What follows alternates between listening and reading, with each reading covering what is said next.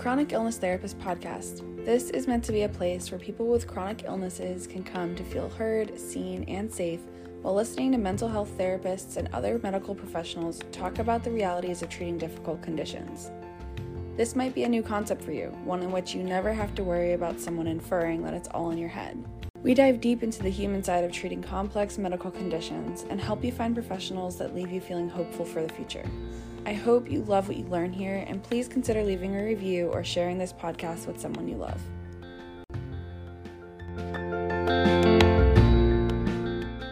Are just kind of looking to learn the basics of acceptance work. What does it mean, and what skills can help you kind of lean into acceptance? We talk a lot about acceptance on this podcast and what it is and what it isn't. So I won't repeat that all here. But if you'd like to sign up for this membership, I'm still kind of figuring out exactly what it's going to entail, but I know it will at least have videos, training videos, and a transcription with each video, as well as like some worksheets when applicable. And eventually the goal is to have a community where people can chat with each other and kind of like a Facebook group, but I don't think it'll be on Facebook. I think it'll be on a different platform. So I'll keep you updated on that. If you're interested in learning more about that as I learn more about it and exactly what it's going to be, then sign up for the email list, and the link will be in the show notes. And I won't spam you with lots of emails, but just updates about what's going on in the membership and what it all entails. So thanks. Lexi Gross is a licensed clinical mental health counselor and somatic experiencing practitioner in training. Lexi has worked in college counseling settings, wilderness therapy settings, community mental health, and is currently in private practice. Most of Lexi's experience clinically is with young adults, adolescents, and parents, and in her private practice, she primarily works with individuals diagnosed with chronic illnesses and those who struggle with undiagnosed or mysterious symptoms. While she works with chronic illness in general, she also works with environmental biotoxin illnesses like mold illness, Lyme disease, chronic fatigue syndrome, multiple chemical sensitivity, and chronic inflammatory response syndrome. She supports clients in finding some normalcy and identity outside of their treatments and syndromes and helps them navigate through the grieving process of experiencing these symptoms and receiving diagnosis. She also provides mental health support and psychoeducation to family members and partners, as there are unique challenges that come with being the family member and partner of someone with a chronic illness. Lexi herself has recovered from chronic inflammatory response syndrome, SIBO, mold illness, and other chronic environmental sensitivities, so she knows how difficult the journey is when searching for support. Hi, Lexi. Hi. Thanks for being back on the show. Of course. I'm excited to talk to you again today. Lexi was on another episode. Oh, I probably should know what episode it was before we start talking, but that's okay. I'm not a podcast professional yet.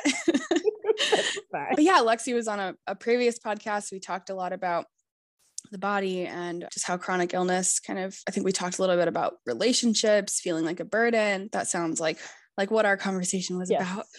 And today we want to talk about shame, specifically how it comes up in the body when you start to feel better, or when you start to kind of work on some of this stuff in therapy, especially through a somatic experiencing lens, which is known to help reduce physical pain in the body. It's not ever guaranteed, but it's not an outcome that we go in saying, hey, we're going to reduce your pain. But a byproduct of SE often is that your pain is reduced. And so this can kind of sometimes throw you for a loop as the client, because you're kind of like, well, how is this happening? Like we're just talking about this, does that mean this is in my head? And no, that's not what that means. So Lexi and I are going to talk about that today. Like, do you want to kind of take off?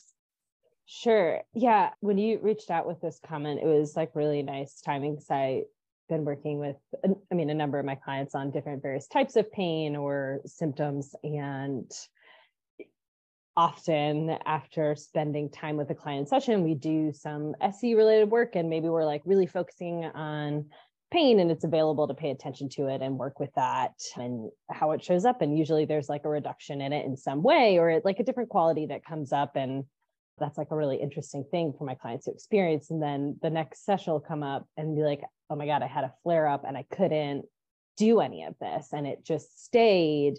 And it was XYZ. And I don't know where it came from and why didn't these things work. And usually when we like slow those things down, there's like more to the story. And I think that's where the shame and like pain can get complicated, is we have these single stories of what our pain is or what these symptoms are.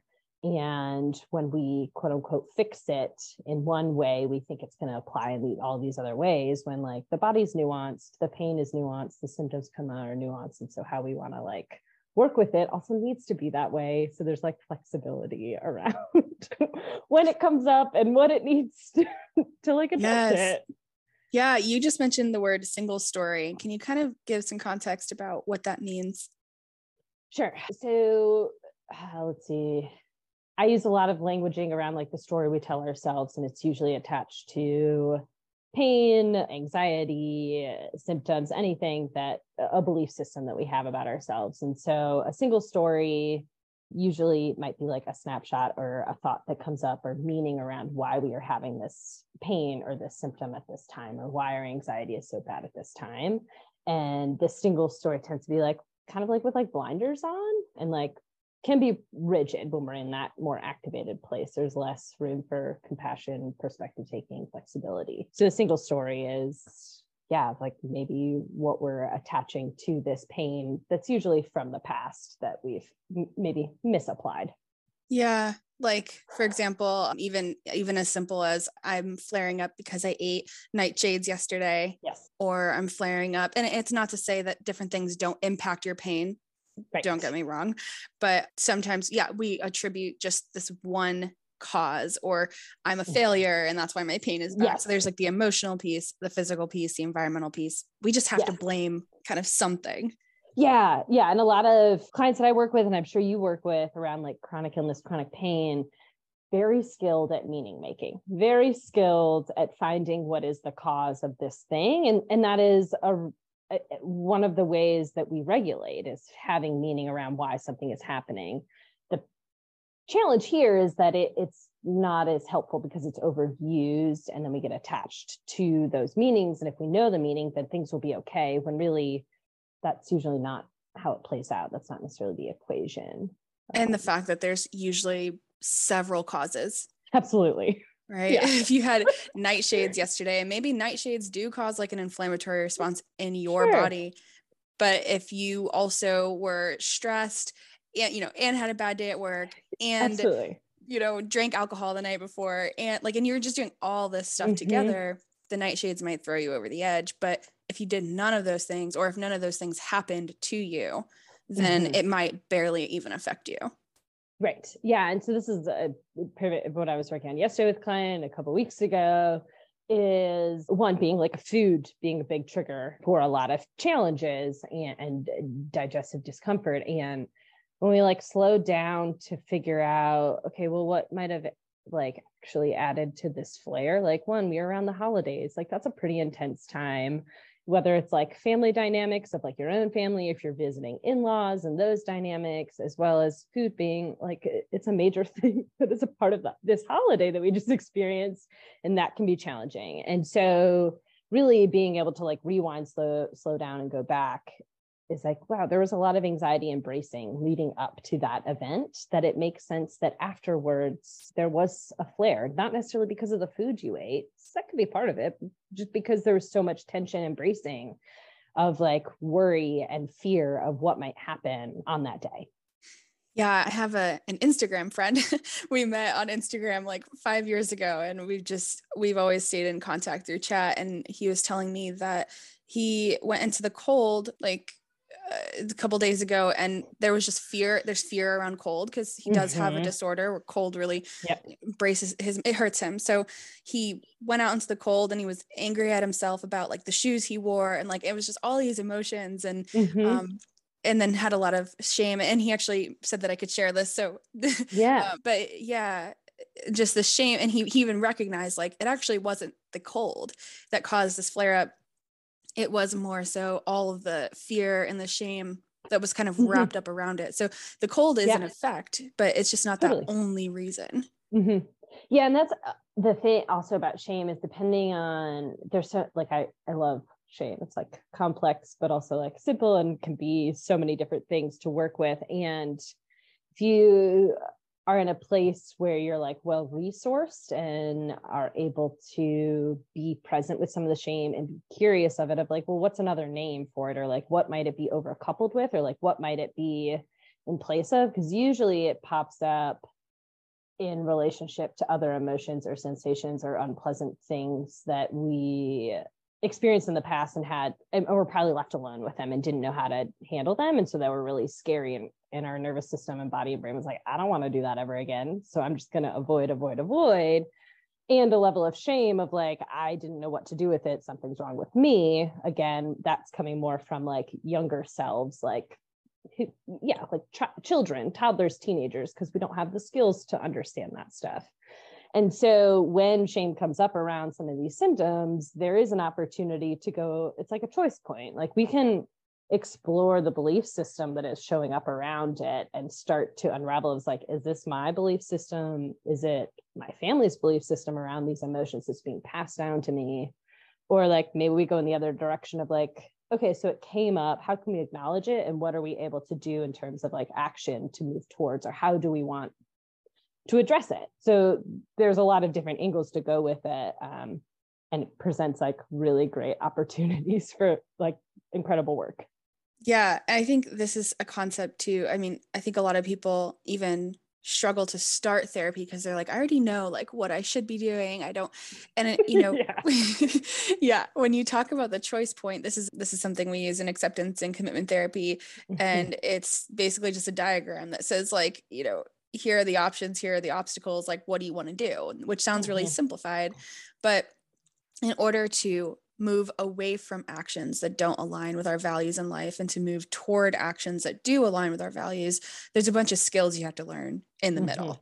Yeah. And that's kind of where we come in as therapists. It's the mindfulness skills and not just, this gets a little prescriptive. It really, the way that I work, and I'm pretty sure the way you work, Lexi, like we're not prescriptive, and that's why therapy is so important. It's not, here's a mindfulness skill, go out and do it, and then you're going to be able to then accomplish this goal that we're talking about. Yeah. It's not that simple. And so in therapy, we're always, it's very individualized, which sounds so vague, but we all have different childhood wounds. We all have different obstacles. We all have different skills that work with us or don't work with us.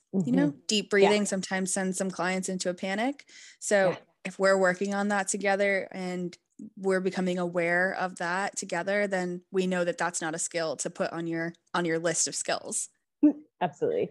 Yeah. I love that you bring that up, because that's like something that when I initially talk with clients, some of them would be like, yeah, I don't like journaling. I don't like, breathing exercises. Or I'm like, great, we're not going to do those things. And like, you are well-versed in somatic, like mind body interventions and experiential work for regulation or noticing what's coming up in the body. And my guess is that, similar to me, is when we teach them and guide and do them with our clients in session, it's then afterwards of like, okay, this is how we can maybe fit it into your life of what the thing is and how to practice it and how to notice it, and setting up expectations for what to expect and not expect from it, because it's not going to fix things. It's not going to make the thing go away. It's going to help you move through it while still having access to clearer thinking. That's usually the goal of it.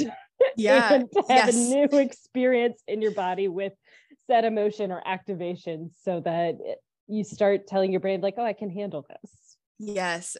I love that. Proper expectations. Yeah. Cause I think, with social media, especially, it's like 5 ways to like calm your nervous system. And it's like, oh, okay, so if I do these 5 things, my nervous system's gonna be calm. And it's like, no, doesn't work like that. Maybe if you, if you're in that headspace and like you've already done a ton of work, I'm sure. But Yep. The same with the titles of like, here's a trauma release thing. I'm like, well, hold up. That's you're not going to release trauma just by doing this thing. There's a whole lot that goes with it. Best to do it in relationship with someone else. Yes. And I think that that's often missed of, we need connection for healing. We need connection for any sort of integration. And those tools can be really supportive and helpful, and figuring out which ones work for you with, again, the right expectations, and also knowing that doing this one stretch or this one breathing exercise is not going to unlock all of the trauma in your body. Yes. Unfortunately, it doesn't work that way. And fortunately, that would be really intense. Right. Yeah. My thought was like, or what if you do this, yoga pose that like touches this part of your body that was storing trauma, and you're alone and you have no resources. And now you're like in a puddle of tears on the floor and you don't know what to do. And, and that's partly okay too. I mean, it's all a part of the process. Sometimes we have breakdowns, and that's okay too. But like you said, healing happens in connection with others. So it's important to have someone you trust. And I think it's hard to find a therapist who you click with, right away. You might go through several, and then it changes over the years too. Kind of their skill set and their personality might match where you're at when you're 25, but not when you're 35. Right. And yeah. Well, and to bring that back in with like shame is this piece of, and this is, I think, fortunately, I have the relationship with some of these clients, if they come and share these experiences of these old belief systems, whether it's like chronic anxiety and beating themselves up for it showing up and having a hard time working through it. But then once they share it with me and I'm like, well, let's slow down. Like there's rigid thinking going on. Like, this is bullshit, what you're telling me. Like, that, which is fine, but like, we know it together. And let's go back to this unique situation of what might have triggered this response. And usually in that connection, the sharing of it's like easily diffused. I'm like, oh, right. Yeah, I totally understand now. Yeah, I was triggered on this like pretty major belief system around money that came up, and I was surprised by it, and then went into this spiral, but came out of it a lot quicker than typical. So it's being able to share. Shame just like thrives in secrecy, and being able to speak to it often resolves it more than anything else. Yeah.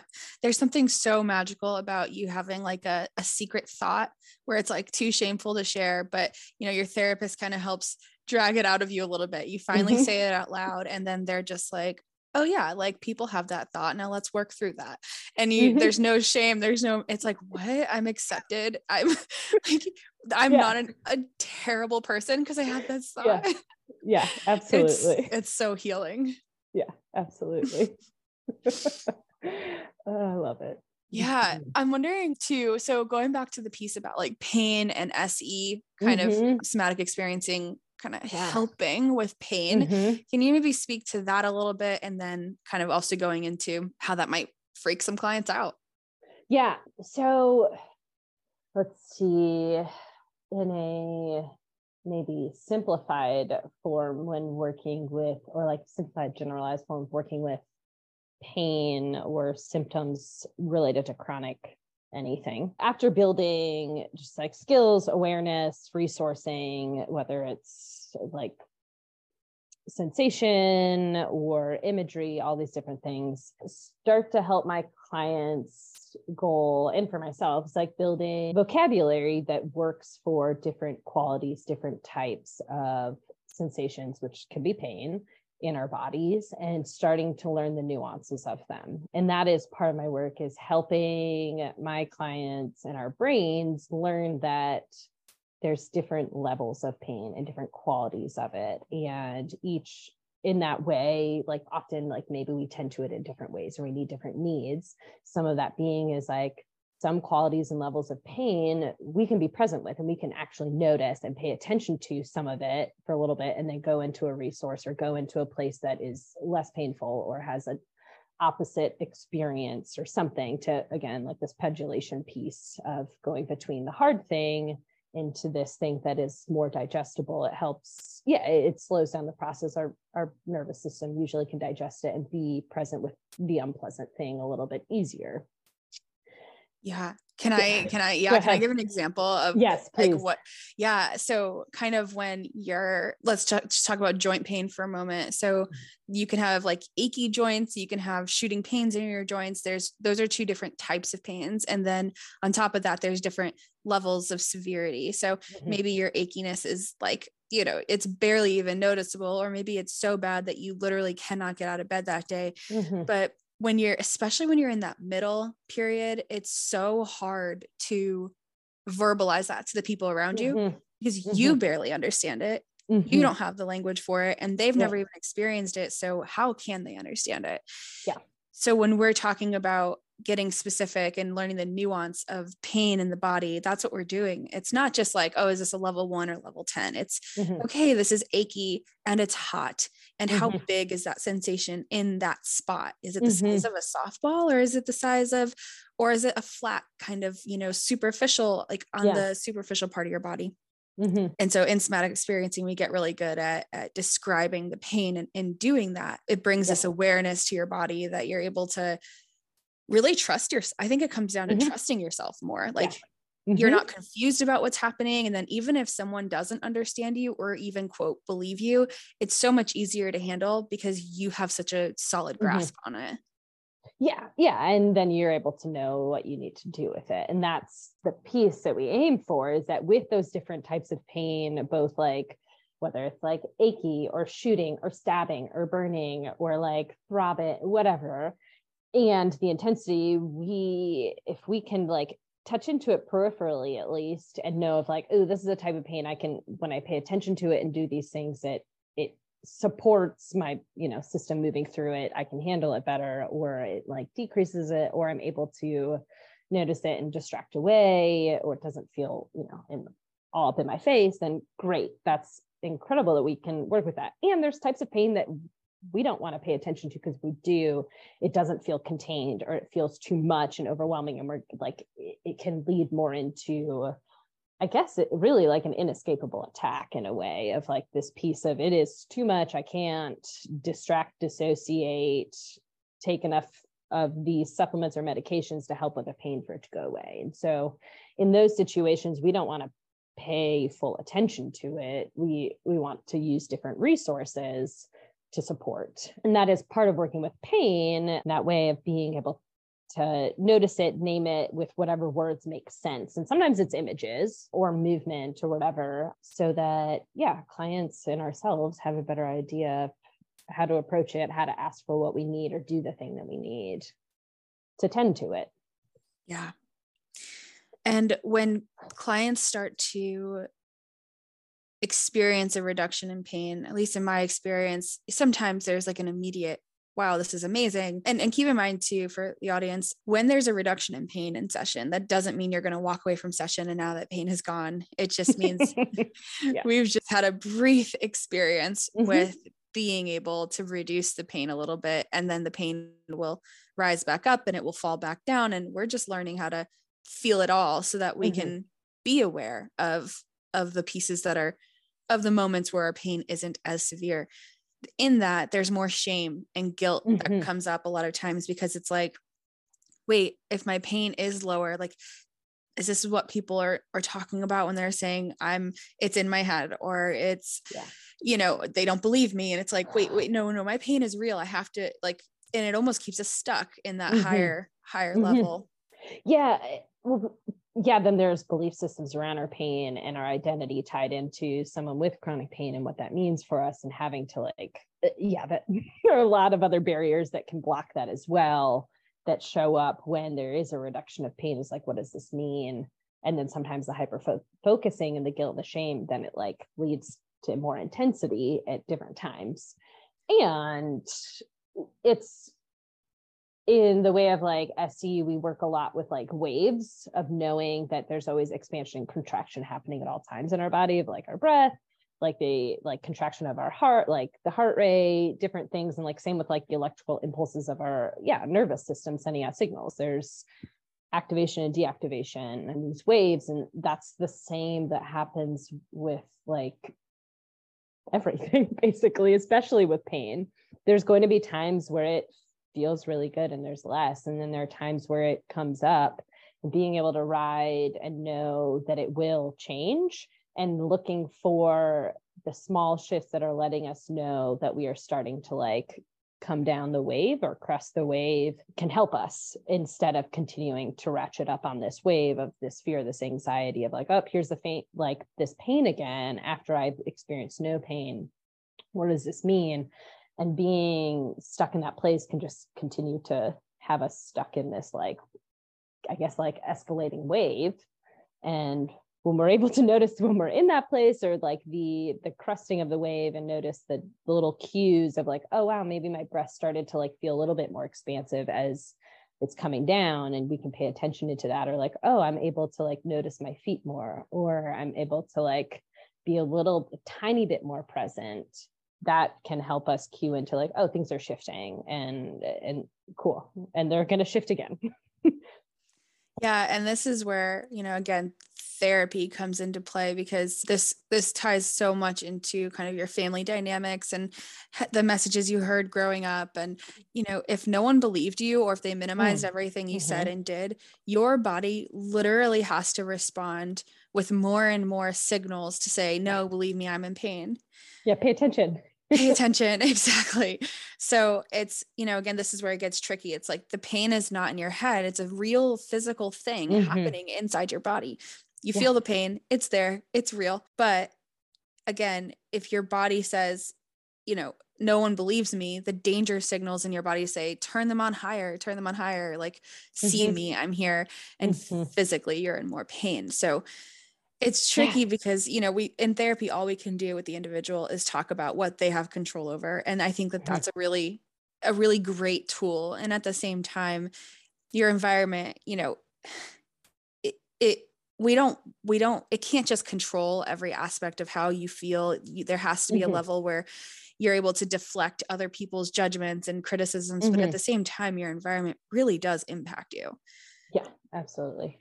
So it's just figuring out what you want to do with that.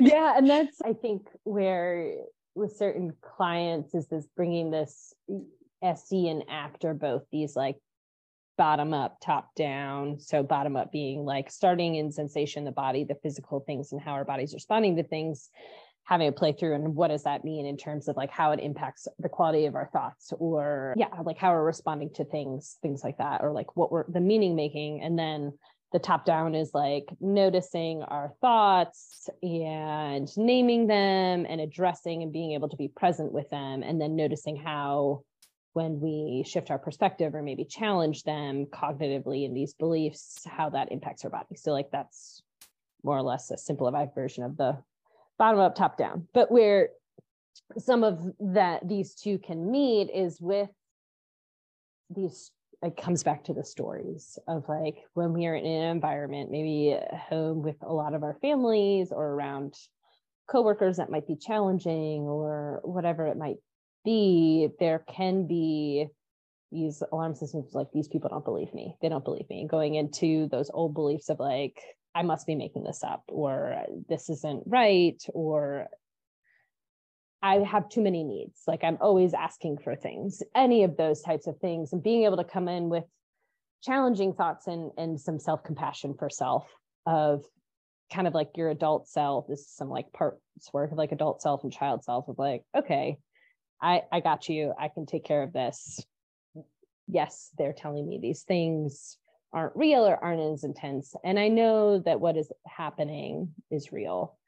And with that, this is how I'm going to take care of me. This is how I can take care of myself. These are the tools that I have. Like, I believe you, kind of to yourself.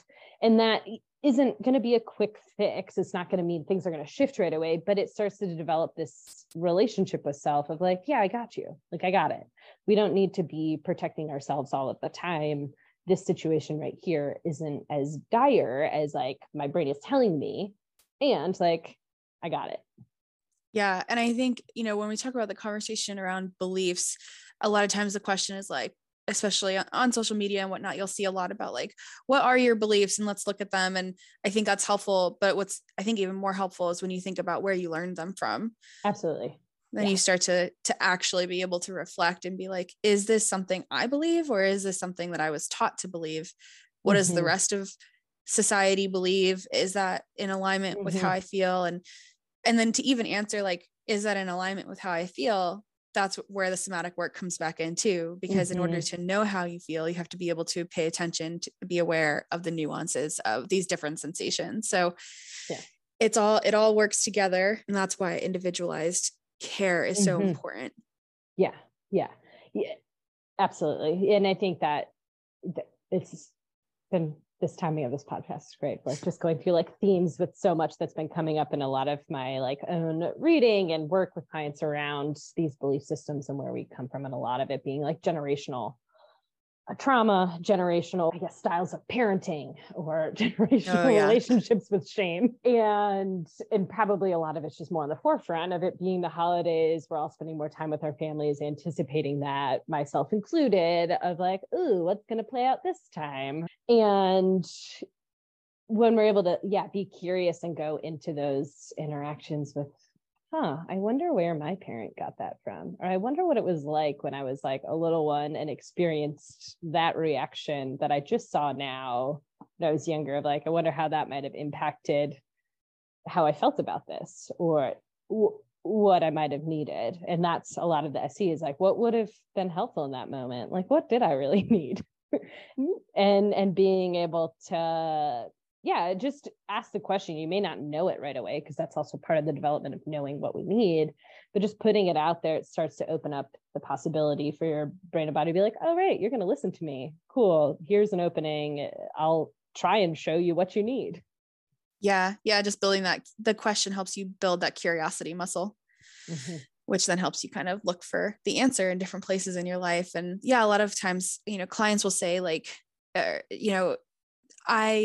my parents did the best they could, which is true. They did. And, I totally understand now why they couldn't do better, and I actually think that's a big part of growing and learning, is being able to understand and see your parents as human, and knowing that they didn't have the resources and the skills. And also your inner child did not, this is what you were saying earlier, your inner child did not care or know. And that part of you is still alive and well in your body. So we want to integrate what we know now as an adult with that inner child inside of us by giving it, not by just telling the inner child they did the best they could. They don't care what the inner child needed. They don't care. They needed nurturing, and they needed to believe them and to tell them that they're good, because we internalize our parents' beliefs about themselves. So if your parent also thought the world was bad, they were bad, you were bad, your 5-year-old self believes you were bad, and there's still a part of you that believes that. Yeah. And coming on this topic of shame, and I think why I like it so much, or I've developed to like working with it and reading more about it and how it plays out in the different ways, is shame is what happens when we are left alone with things that we don't yet know how to deal with. And so that is where, whether it's like a really big emotion, or being a sensitive kid and having all of these feelings that come up, and it's not, if someone were to look at it, it's like, it's not that big of a situation. But for that little one, not knowing how to deal with frustration or disappointment, or a minor loss of like a toy being broken, or whatever it might be, or being left out, and not having the proper like caregiver to help guide through that. And we instead are left alone, or maybe even punished for something that we don't know why. It then, for that brain, for that development, that unfortunately, what usually like the meaning that comes out of it, like the equation of like, this must mean that I'm wrong, that I did something wrong, that I'm not good enough in this way, rather than having an adult be like, oh yeah, you're feeling really frustrated right now. That's really hard. Like, do you want me to just sit with you with it? And like, do you need a hug? Can we go for a walk? Or like, what, just being able to tend to it without trying to change it, but helping name it and helping normalize and not be alone with it. And that's usually where shame comes from. Yeah. And, for the parents listening, it's not easy. It's not easy when you're, you've got work to get to, and you've got schedules, and it's not easy. And at the same time, it's unfortunate. Our society, we don't live in a communal society where, other people, even to the point of like other people disciplining your kids. You know, if you live in a society where everyone kind of agrees on one style of parenting, then you trust the other adults in that kid's life to say, no, don't do this, or to, you know, correct them in a gentle way, which is really, really healthy for kids to learn that people can correct them and love them. And that is literally what the child needs to support and to grow. So it's not your fault if you can't figure this out. That's again where therapy comes into play, because, you know, it's just so individualized and so to you and your situation, since we don't have a communal way of living. Yeah. It's hard. Oh, it's so hard. It is very hard, but you know, it's all a learning process. I think that's the biggest part of this too. We're talking about frustration and, you know, little kids getting frustrated, and then how you respond to them, or how you were responded to when you were a kid, which means that when you feel frustration now, you still tend to respond with that inner child.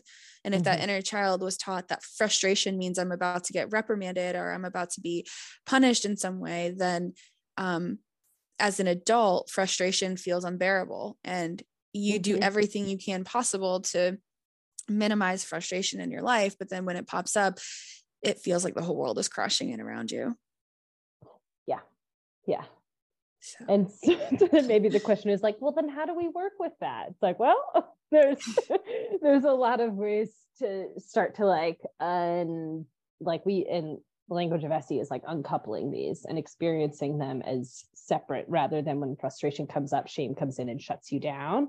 For looking at nervous system response, usually it's more of like collapse going in, the disconnect, maybe negative thinking, maybe like more fatigue, lethargy, like when there's like a lot of shame that comes in, there's a huge shift in posture and how, and it's even really obvious when it starts to show up with clients of like the head going down, maybe the eyes being downturned. It's pretty obvious. I'm sure you've noticed it too. And so it's trying to work with the right amount of the, you know, emotion, sensation that is unpleasant, that is with shame, and helping to untwine, get them out of being connected so much, so that, you have a different relationship and develop an ability to trust yourself that you can be with these feelings or these unpleasant sensations or these unpleasant thoughts and make it through it. And it not mean that you are bad, or that like the world is ending, or that like you are going to get in some major trouble, but that you can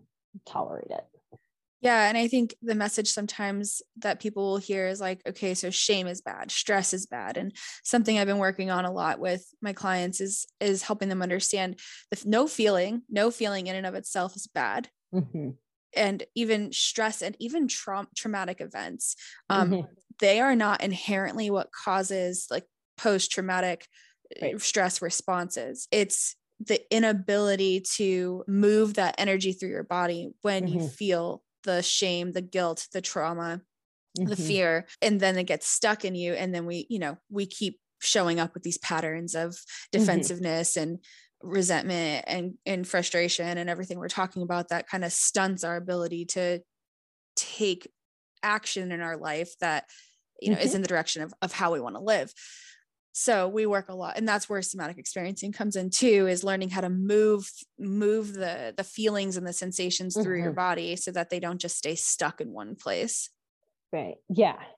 I think what comes up as I was thinking about this interview, I was thinking about some of the work around shame that I've like either watched as demos by like Peter Levine or other practitioners.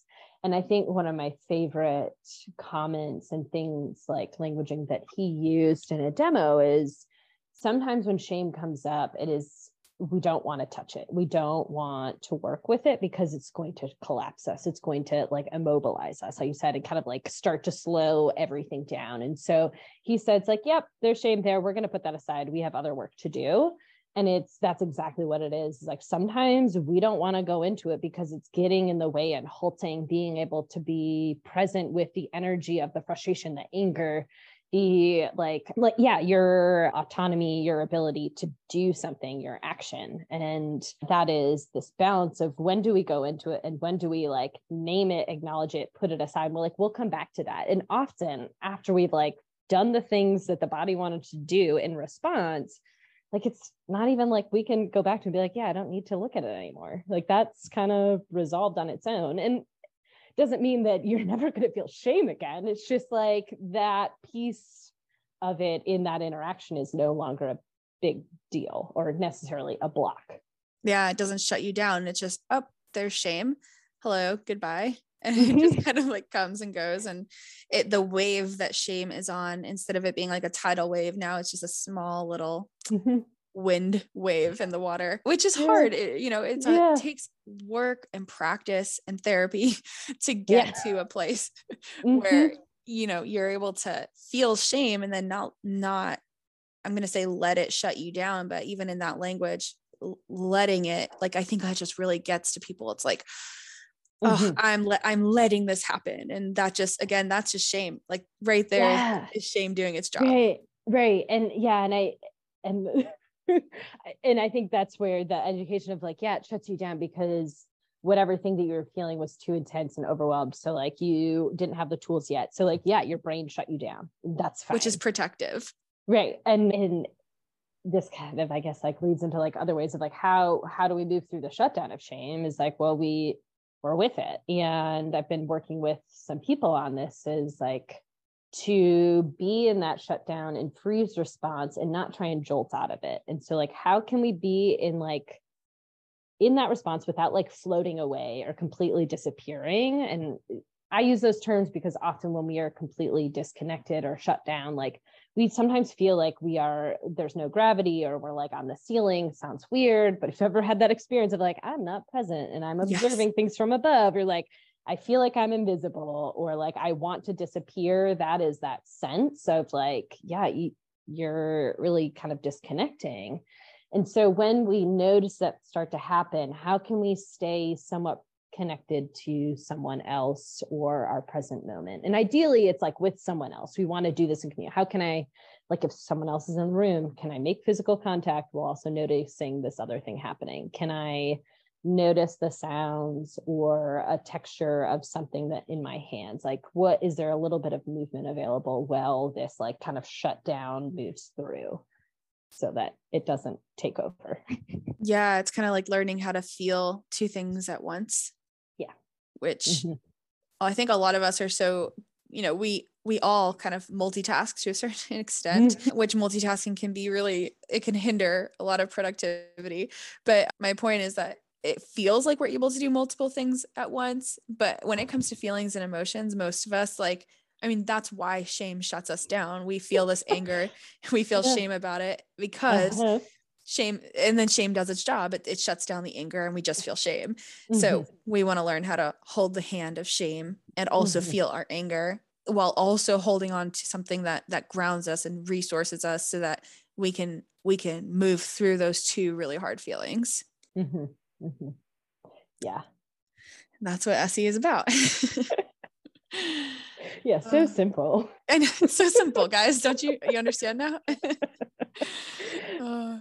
Yeah, it's so not simple. And I mean, I struggled so much. I saw an SE therapist myself and we had 7 sessions and I was like, I'm just going to stick it through. I'm going to keep going because I hadn't been able to find a therapist that I really clicked with since grad school.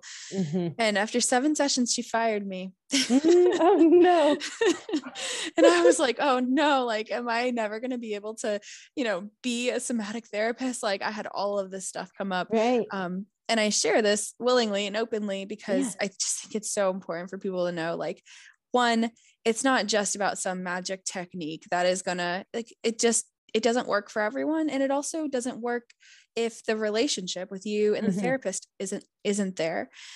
And sometimes it's not there because you just don't get along with everyone.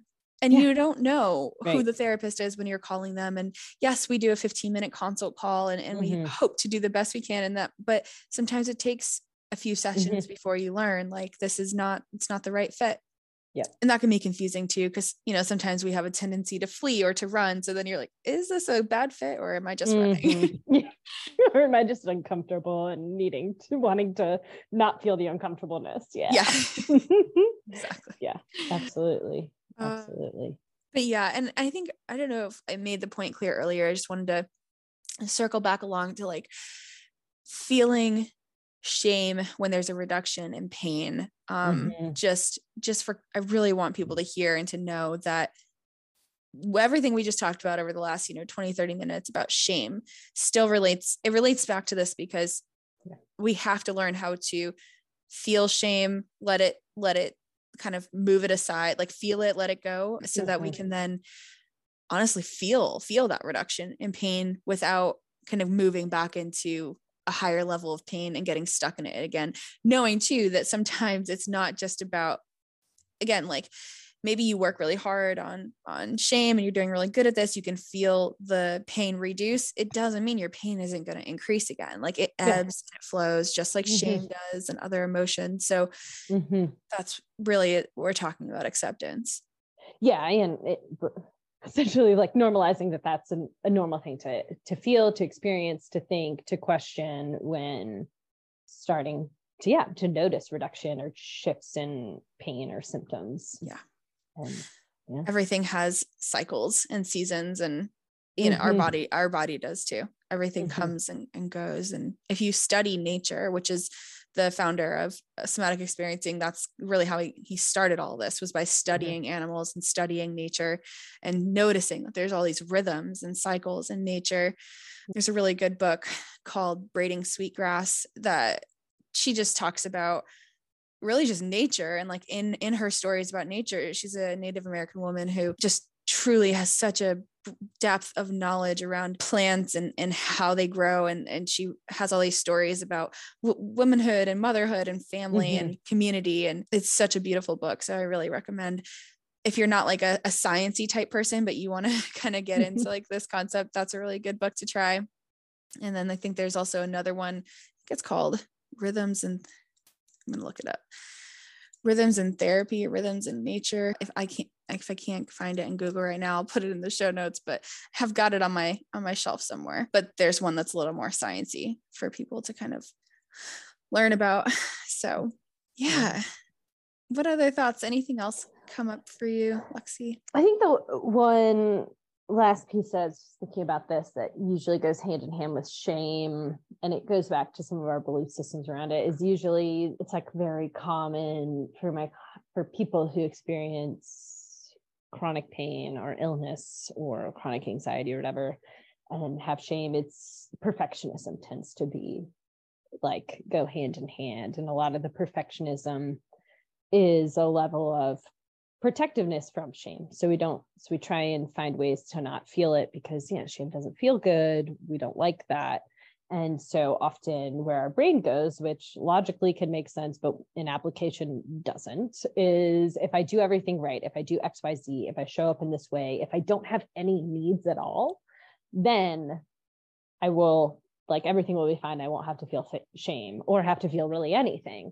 And so the perfectionism can often be a part of it, and sometimes is a more accessible, available thing to start working with rather than the shame itself, or help kind of be an avenue to help clients or ourselves identify, like, where did this come from? What belief systems is supporting this perfectionism? Because sometimes we talk about shame, that's like feels too intense and too much for people. So if we can work with something that is more or like less intense, sometimes perfectionism tends to be that.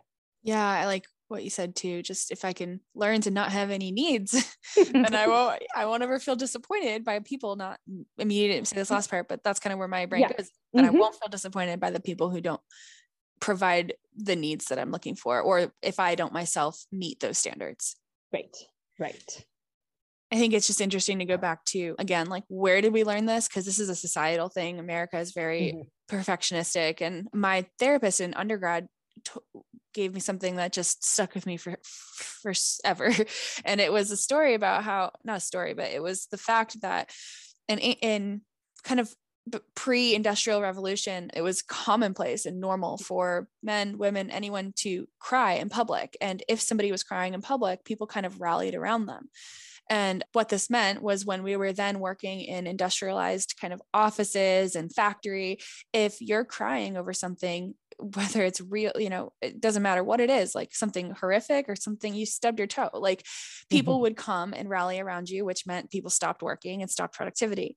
So then managers were told by the, owners of these companies, don't let that happen anymore. And so societally, we started to learn, don't cry in public, don't cry in front of people. And shame is what helps us shut down our emotions. So that's what happened. So we learned, don't have emotional needs, don't care about anything, so that you don't get hurt and that you don't stop producing. So Definitely. Just a little anecdotal kind of thing to keep with you as you think about, why do I care so much if things are perfect and I don't feel anything? Like, why are we shameful about these emotions? And for me, I look at it through this capitalist lens of it reduces productivity. So is that what is most important to you? Do you want that to continue to be most important to you? Some food for thought. I like it. Just some light conversation. Oh man. Well, I really appreciate your time, Lexi, as always. Anything else you want to leave people with today, or? No, I think that's, I think I talked a lot about it. All different things. So I think I'm all good. I appreciate you being here. Yeah. Thanks so much for having me again. Absolutely. If you learned something new today, consider writing it down in your phone notes or journal and make that new neural pathway light up. Better yet, I'd love to hear from you. Send me a DM on Instagram, email me, or leave a voice memo for us to play on the next show. The way you summarize your takeaways can be the perfect little soundbite that someone else might need in order to better absorb the same lesson. Lastly, leaving a review really helps others find this podcast, so please do so if you found this episode helpful.